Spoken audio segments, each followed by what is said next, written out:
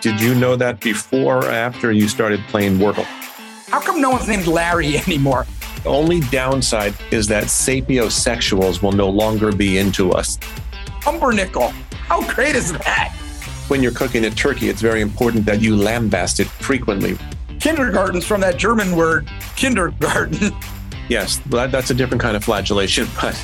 Well, I think if you do it too much, you go blind. How the hell am I going to remember that?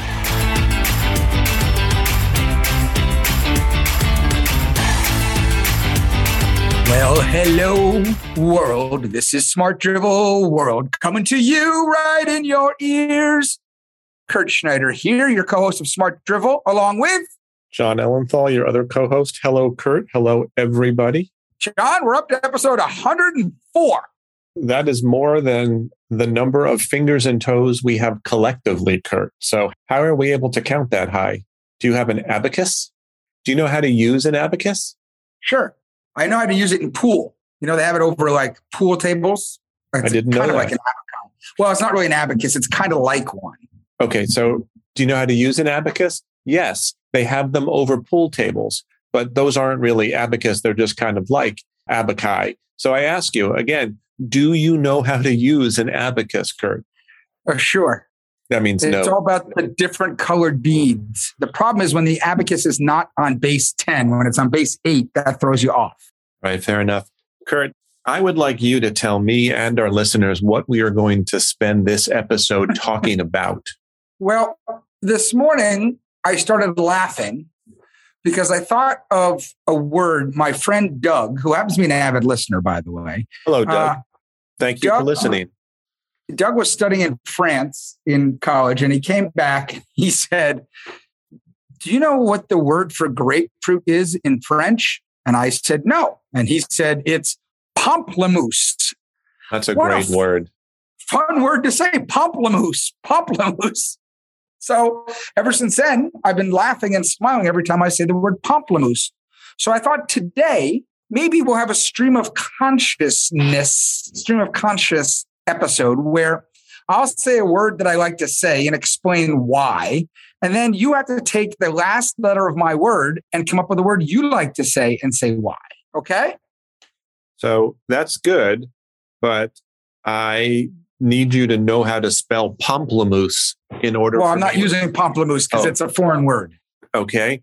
I would like to start because when you were telling me about this pamplemousse word in French, it made me think of a word that is from French, but we have a version of it in the English language, and it is the word defenestrate.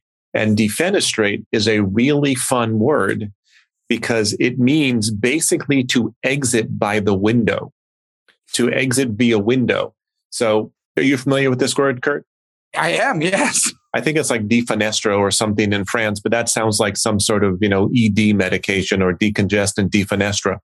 All that being said, defenestrate, to exit your building by window, which is a word you really don't need that much. I like the word. Maybe you need it in like Hollywood movies of the 40s or 50s, like film noir, right? Isn't it like the bad guy or the good guy defenestrated?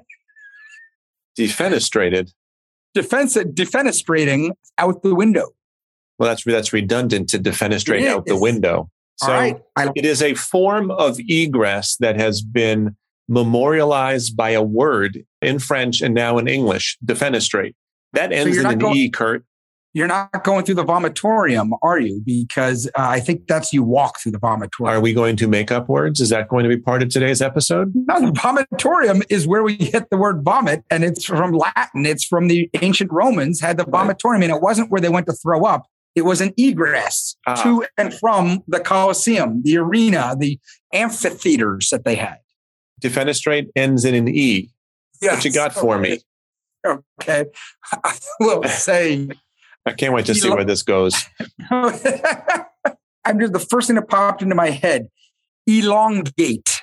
You want to lie down and tell our listeners why that word was the first E word that popped into your head? You could have chosen a word. It suggests some dissatisfaction with the length of something. You could have chosen the word elephantize, and you would have given our listeners a very different impression. So tell us about elongate, Kurt. I was going to say elephantitis, and I thought, no, because I remember that movie that came out in the 70s and the Elephant Man, John, whatever his name is, the poor guy, right? It wasn't his fault.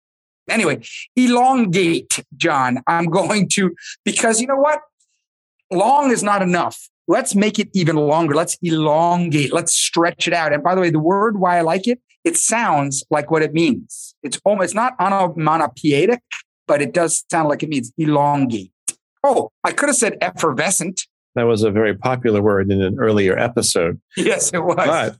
So I have to come up with an E word, which seems to be the thing here, because a lot of these words seem to end with an E. So we'll have to take that into account. John, do you know that E is the most popular letter in the alphabet for all words? Did you know that before or after you started playing Wordle? Oh, way before. I will come up with an E word that describes you, and that's why I'm choosing it. Ebullient. Oh, yes. So would you describe yourself as ebullient? Very much so. We could put you in a little square and put you in hot water and make broth. That's a bouillon cube.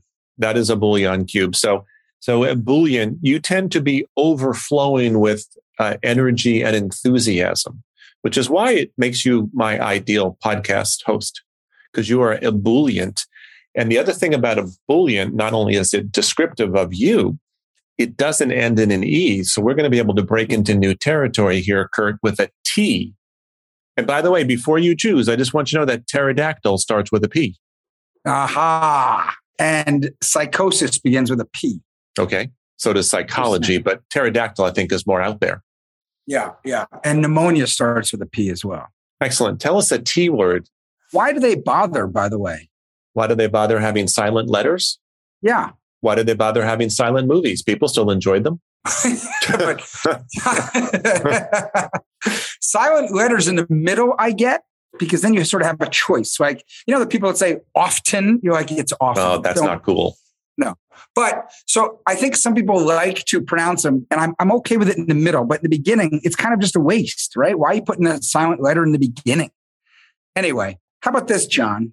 Trepidatious. Okay, tell us why.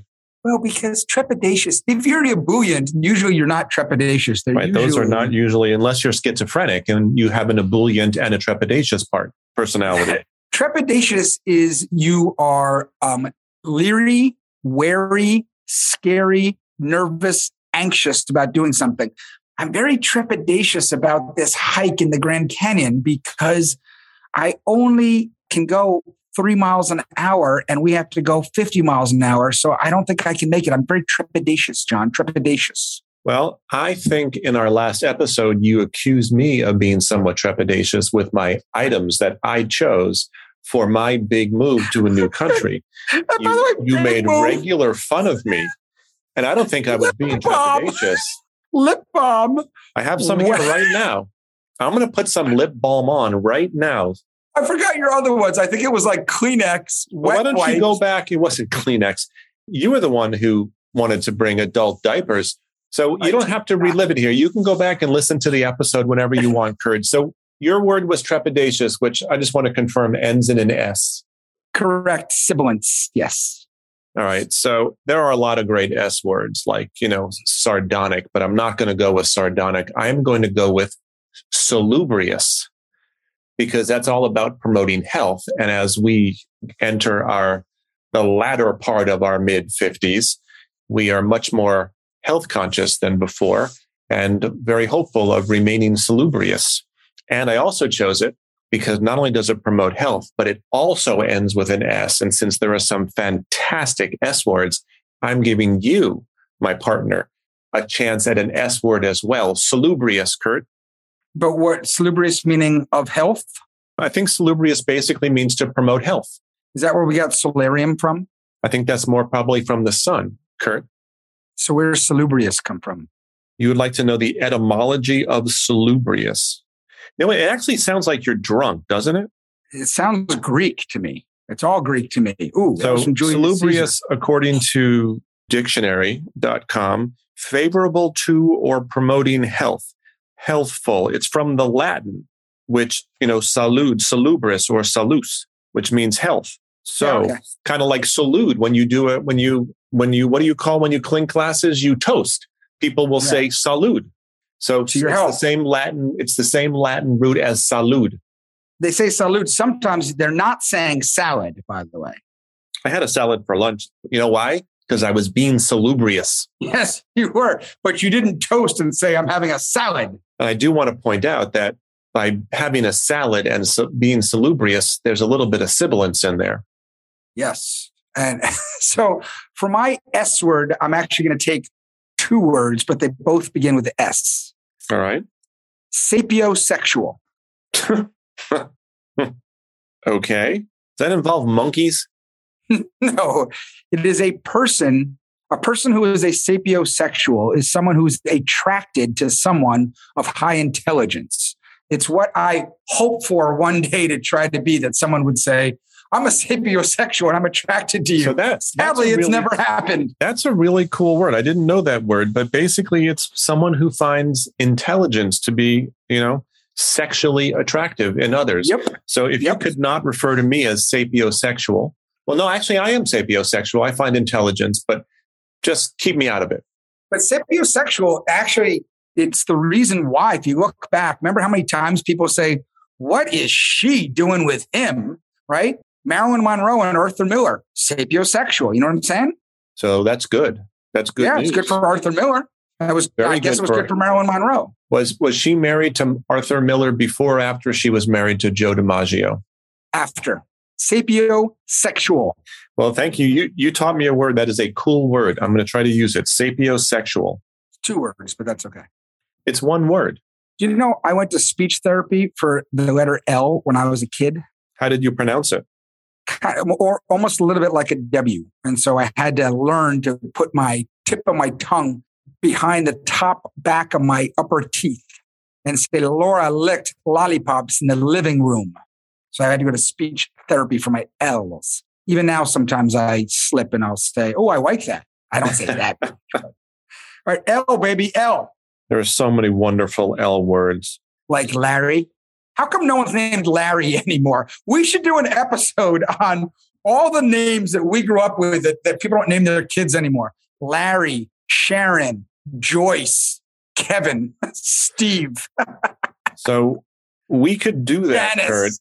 Kurt. We could do that, Kurt. The problem Ralph, with that, Howard, Frank. Well, I think that's a good idea. The only downside to that episode, Kurt, is that sapiosexuals will no longer be into us, just in case they were for a brief shining moment. All right. I think sapiosexual is an L word. I will try to redeem myself with lanyap. Lanyard, like that great lanyap. poem by Billy Collins? Lanyap? No. I think it's a Cajun word, and I don't know why it just popped into my head. But lanyap, it's basically a small gift with purchase to a customer. It's like a bonus, a gratuity, a tip. I think it's Cajun. Lanyap. I'm going to spell it for you, Kurt, because you seem sort of stupefied right now. I am. You've never heard the word lanyap? No. It's like garden glue, except it doesn't involve urine. Someone has landed in my lap before, but I've never heard of lanyap. I'm going to spell it for you. I've been to the island of Yap and I landed there, but I've never been to lanyap. Look, it's a bonus, it's a gift, it's a present, it's a gratuity. I think I've heard it like in New Orleans. I think it's a Cajun thing. But let me spell it for you. Yeah. Lagniappe. The last E being really important. So it's an Americanism dating back to 1840, 1850 from Louisiana French. It means the addition, that which is added, lanyap. You taught me psychosexual or ecosexual or prime. What was your word? Sapiosexual. That's it. And I taught you lanyap. So you have an E now. By the way, you know the great poem, The Lanyard by Billy Collins, who was the poet laureate of the U.S. for a while? I loved making lanyards in camp. It was my favorite arts and crafts activity. Man, did I love that. Let's make lanyards. You know his poem, The Lanyard? I do, but he spells it different than lanyap. Right. But the lanyard, the end of the poem, he talks about how his mother gave him life and birthed him and gave everything for him. And he made her a plastic lanyard at camp and they considered it equal. And I gave her a lanyard. Yeah. And we were equal. That's you know what? It's the thought that counts, Kurt. So I'm going to play my Smart Drivel trump card, and I'm going to go on the sound of the word, not the spelling of the word, and go with the P, because I've already done an E. And when you said lanyap, the word popped into my head that I just think is fun, and I would like to know where it came from. Pompous, perfunctory? Pumpernickel. How great is that? That's a great word. That's a great word. So not only is pumpernickel a fun word and an excellent choice by you, congratulations, but it's also delicious bread, dark bread. And there was a hockey player in the National Hockey League back in the 80s. Named Pumpernickel? Kinda. His name he was a big scorer. He played for the Rangers for a while, Bernie Nichols. And they called him Bernie Pumpernickels. That was his nickname. Where does pumpernickel come from? I don't know. You've got the internet. Why don't you use it? Because I don't do it. I'm not a big user of that internet thing. But so here's the question: who's the genius that came up with the marbled rye? Someone who just couldn't make a decision. They were trepidatious and ebullient. But when someone was coming into their bakery, they were going to give a lanyap. Well, here's the question. Which of those adjectives or nouns does the light part of marble rye represent, and which part does the dark part represent? It's kind of like a yin and yang, good versus evil. A lot of times the bread does look a little yin and yang-esque. So, of course, pumpernickel, which absolutely delicious. It's this dark, dense German bread. It's from, you want the origin? Alsace-Lorraine. Close, because at least it relates to Germany-ish. It's on the border. So it's a mid-18th century word. It's from the German word. Are you ready? Yeah. Pumpernickel. Kindergarten's from that German word, kindergarten. Yes. That's a fairly easy translation. Yes. So when was the last time you had a great sandwich on pumpernickel bread, Kurt? A week ago. Tell us about it. It was pumpernickel with mustard. Ooh, I don't usually combine mustard on pumpernickel. Turkey, cheddar cheese. Did you say perky? Turkey, cheddar cheese, and coleslaw. But I wanted like a lot of the wetness of the coleslaw, so it soaked right into the pumpernickel bread. Yeah, because I'm a little trepidatious about soggy, wet bread. I don't think I would have made that same move with the coleslaw. You know, pumpernickel's not good in French toast. I think it could be like the German-France rivalry over the years, but it doesn't work. Nor does rye bread work well with French toast, but challah bread and French toast, oh man. Look, I think challah is definitely the leader in the clubhouse when it comes to French bread. All right, French bread or French toast, you mean? You mean French toast? Yeah, French toast, not French bread. Thank you for that. The whole Alsace-Lorraine thing got me all confused. Strasbourg, by the way, back and forth on the border of, is it German? Is it French? Is it German? Is it French? So people from Strasbourg, they're kind of schizophrenic. We were in Central Europe a few years ago, and our tour guide told us that his grandmother had lived in 9 countries during her life and had never moved from her house. She was like just between Poland and the Czech Republic, and it just kept on changing. Hungary and Russia and all that. Right.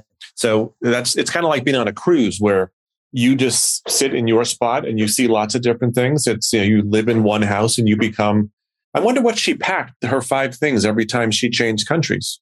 What about her passport? I imagine that changed quite a bit. So what was your word, pumpernickel? By the way, I'd like to take a river cruise on the Bosphorus. Fun word to say, Bosphorus. I am going to go, I have an L. I'm going to go with the word lambast. Yes, excellent. Because I think when you're cooking a turkey, it's very important that you lambast it frequently, right? Yes. You keep having to lambast. Slam! That's how you get the turkey tender. You continue to lambast it. But you do it verbally. Damn turkey, good for nothing. Could never gobble, could you? Your goiter was less than a goiter. I've never yelled at a turkey. Have you ever yelled at a turkey? You got to lambast that little. Throw them into the goiter. So I picked lambast because of the need to do that to turkey frequently, because you just had a turkey sandwich on pumpernickel. It all fits together, Kurt, in one beautiful tapestry, doesn't it? Yeah, but lambast is when you basically go after someone and you verbally accuse them of things, insult them, put them down, criticize them. You lambast. There is a verbal and there's a physical. Verbal is We recommend verbal. If you have to lambaste, we would prefer you not keep it physical.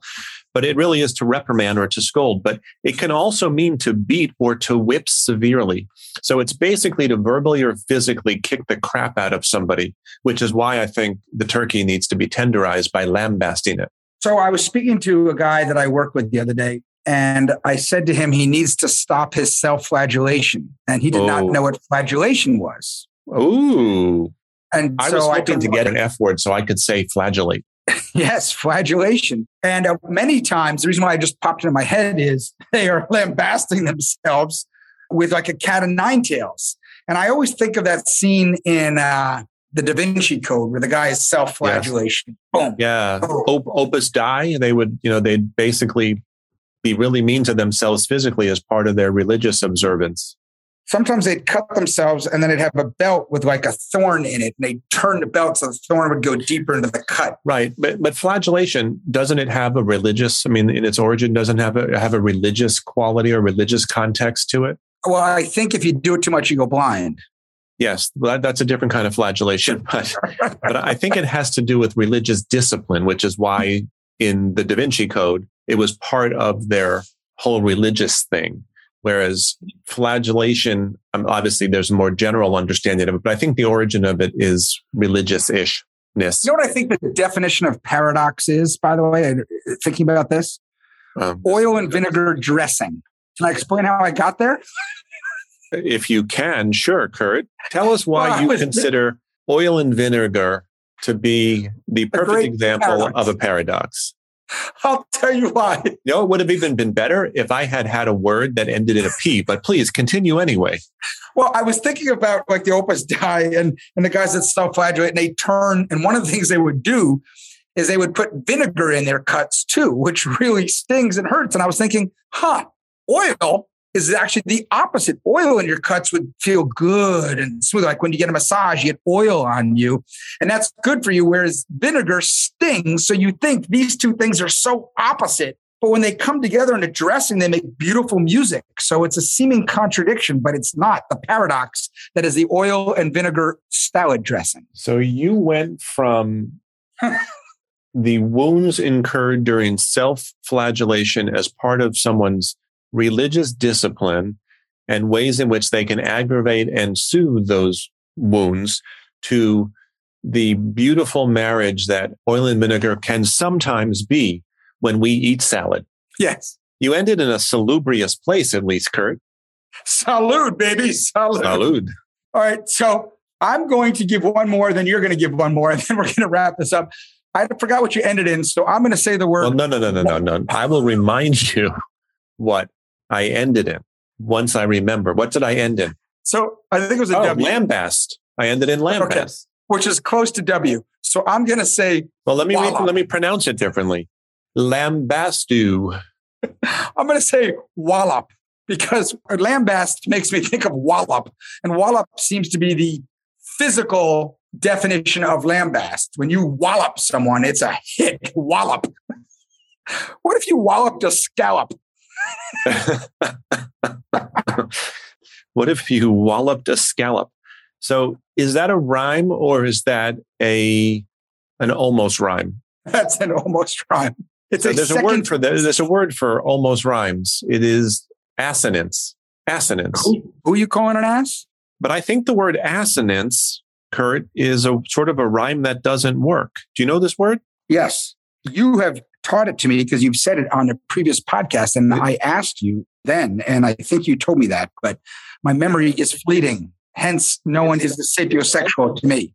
You know where I learned the word assonance? From the movie Educating Rita, which was a very good movie back in the early 80s. Michael Caine was in it.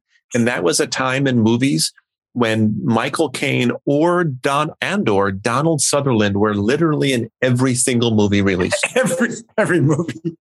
I thought you were going to say the vowel rhyme was a diphthong. Well, I think a diphthong, isn't that? It's like when two consonants come together to make a single sound. A-U, baby. A-U. E-I. A-U. Oh, yeah. What's that sexual thing again? Sapiosexual. How the hell am I going to remember that? Sapiosexual. I'm going to write it down in the hopes that I can remember. You don't have to worry about it, John. Let me ask you a question about this. If on a dating app you put that you are a sapiosexual, it's going to hurt your response. I think most people would hear that word and think, wow, this guy has some sort of sexual deviance, and that's not really my thing, or it is my thing. I think most people don't know what it means, and it sounds like something you don't want to have. All right. So wallop is what I said. You bring us home with the last word of the podcast, the episode. Well, I'm going to end with a P word, the first one that came to mind, and it's something that we do quite a bit here on Smart Drivel, and that is pontificate. I thought you were saying prattle. I like pontificate a lot. So connect pontificate to the Pope. Isn't he called the pontiff? Yeah. So he's like the head pontificator. Every Sunday he gets up and does a sermon. And by the way, every Wednesday in front of 65,000 people in St. Peter's Square, he pontificates. The pontiff pontificates. It comes exactly from there. Though over the years, I think it's gotten diluted a bit, don't you think? Because now anyone holding court at a restaurant or at Jimmy's bar can pontificate, and it doesn't have the same gravitas that the pontiff has when he is speaking. Yeah? Kurt, very good idea for an episode. Kurt and I will be back next week, if you'll have us, with another brand new episode of Smart Drivel. Thank you for listening. We hope your week is filled with Smart Drivel. Thank you, Kurt. Thank you, everybody, for listening. Goodbye. Thank you, John. Goodbye.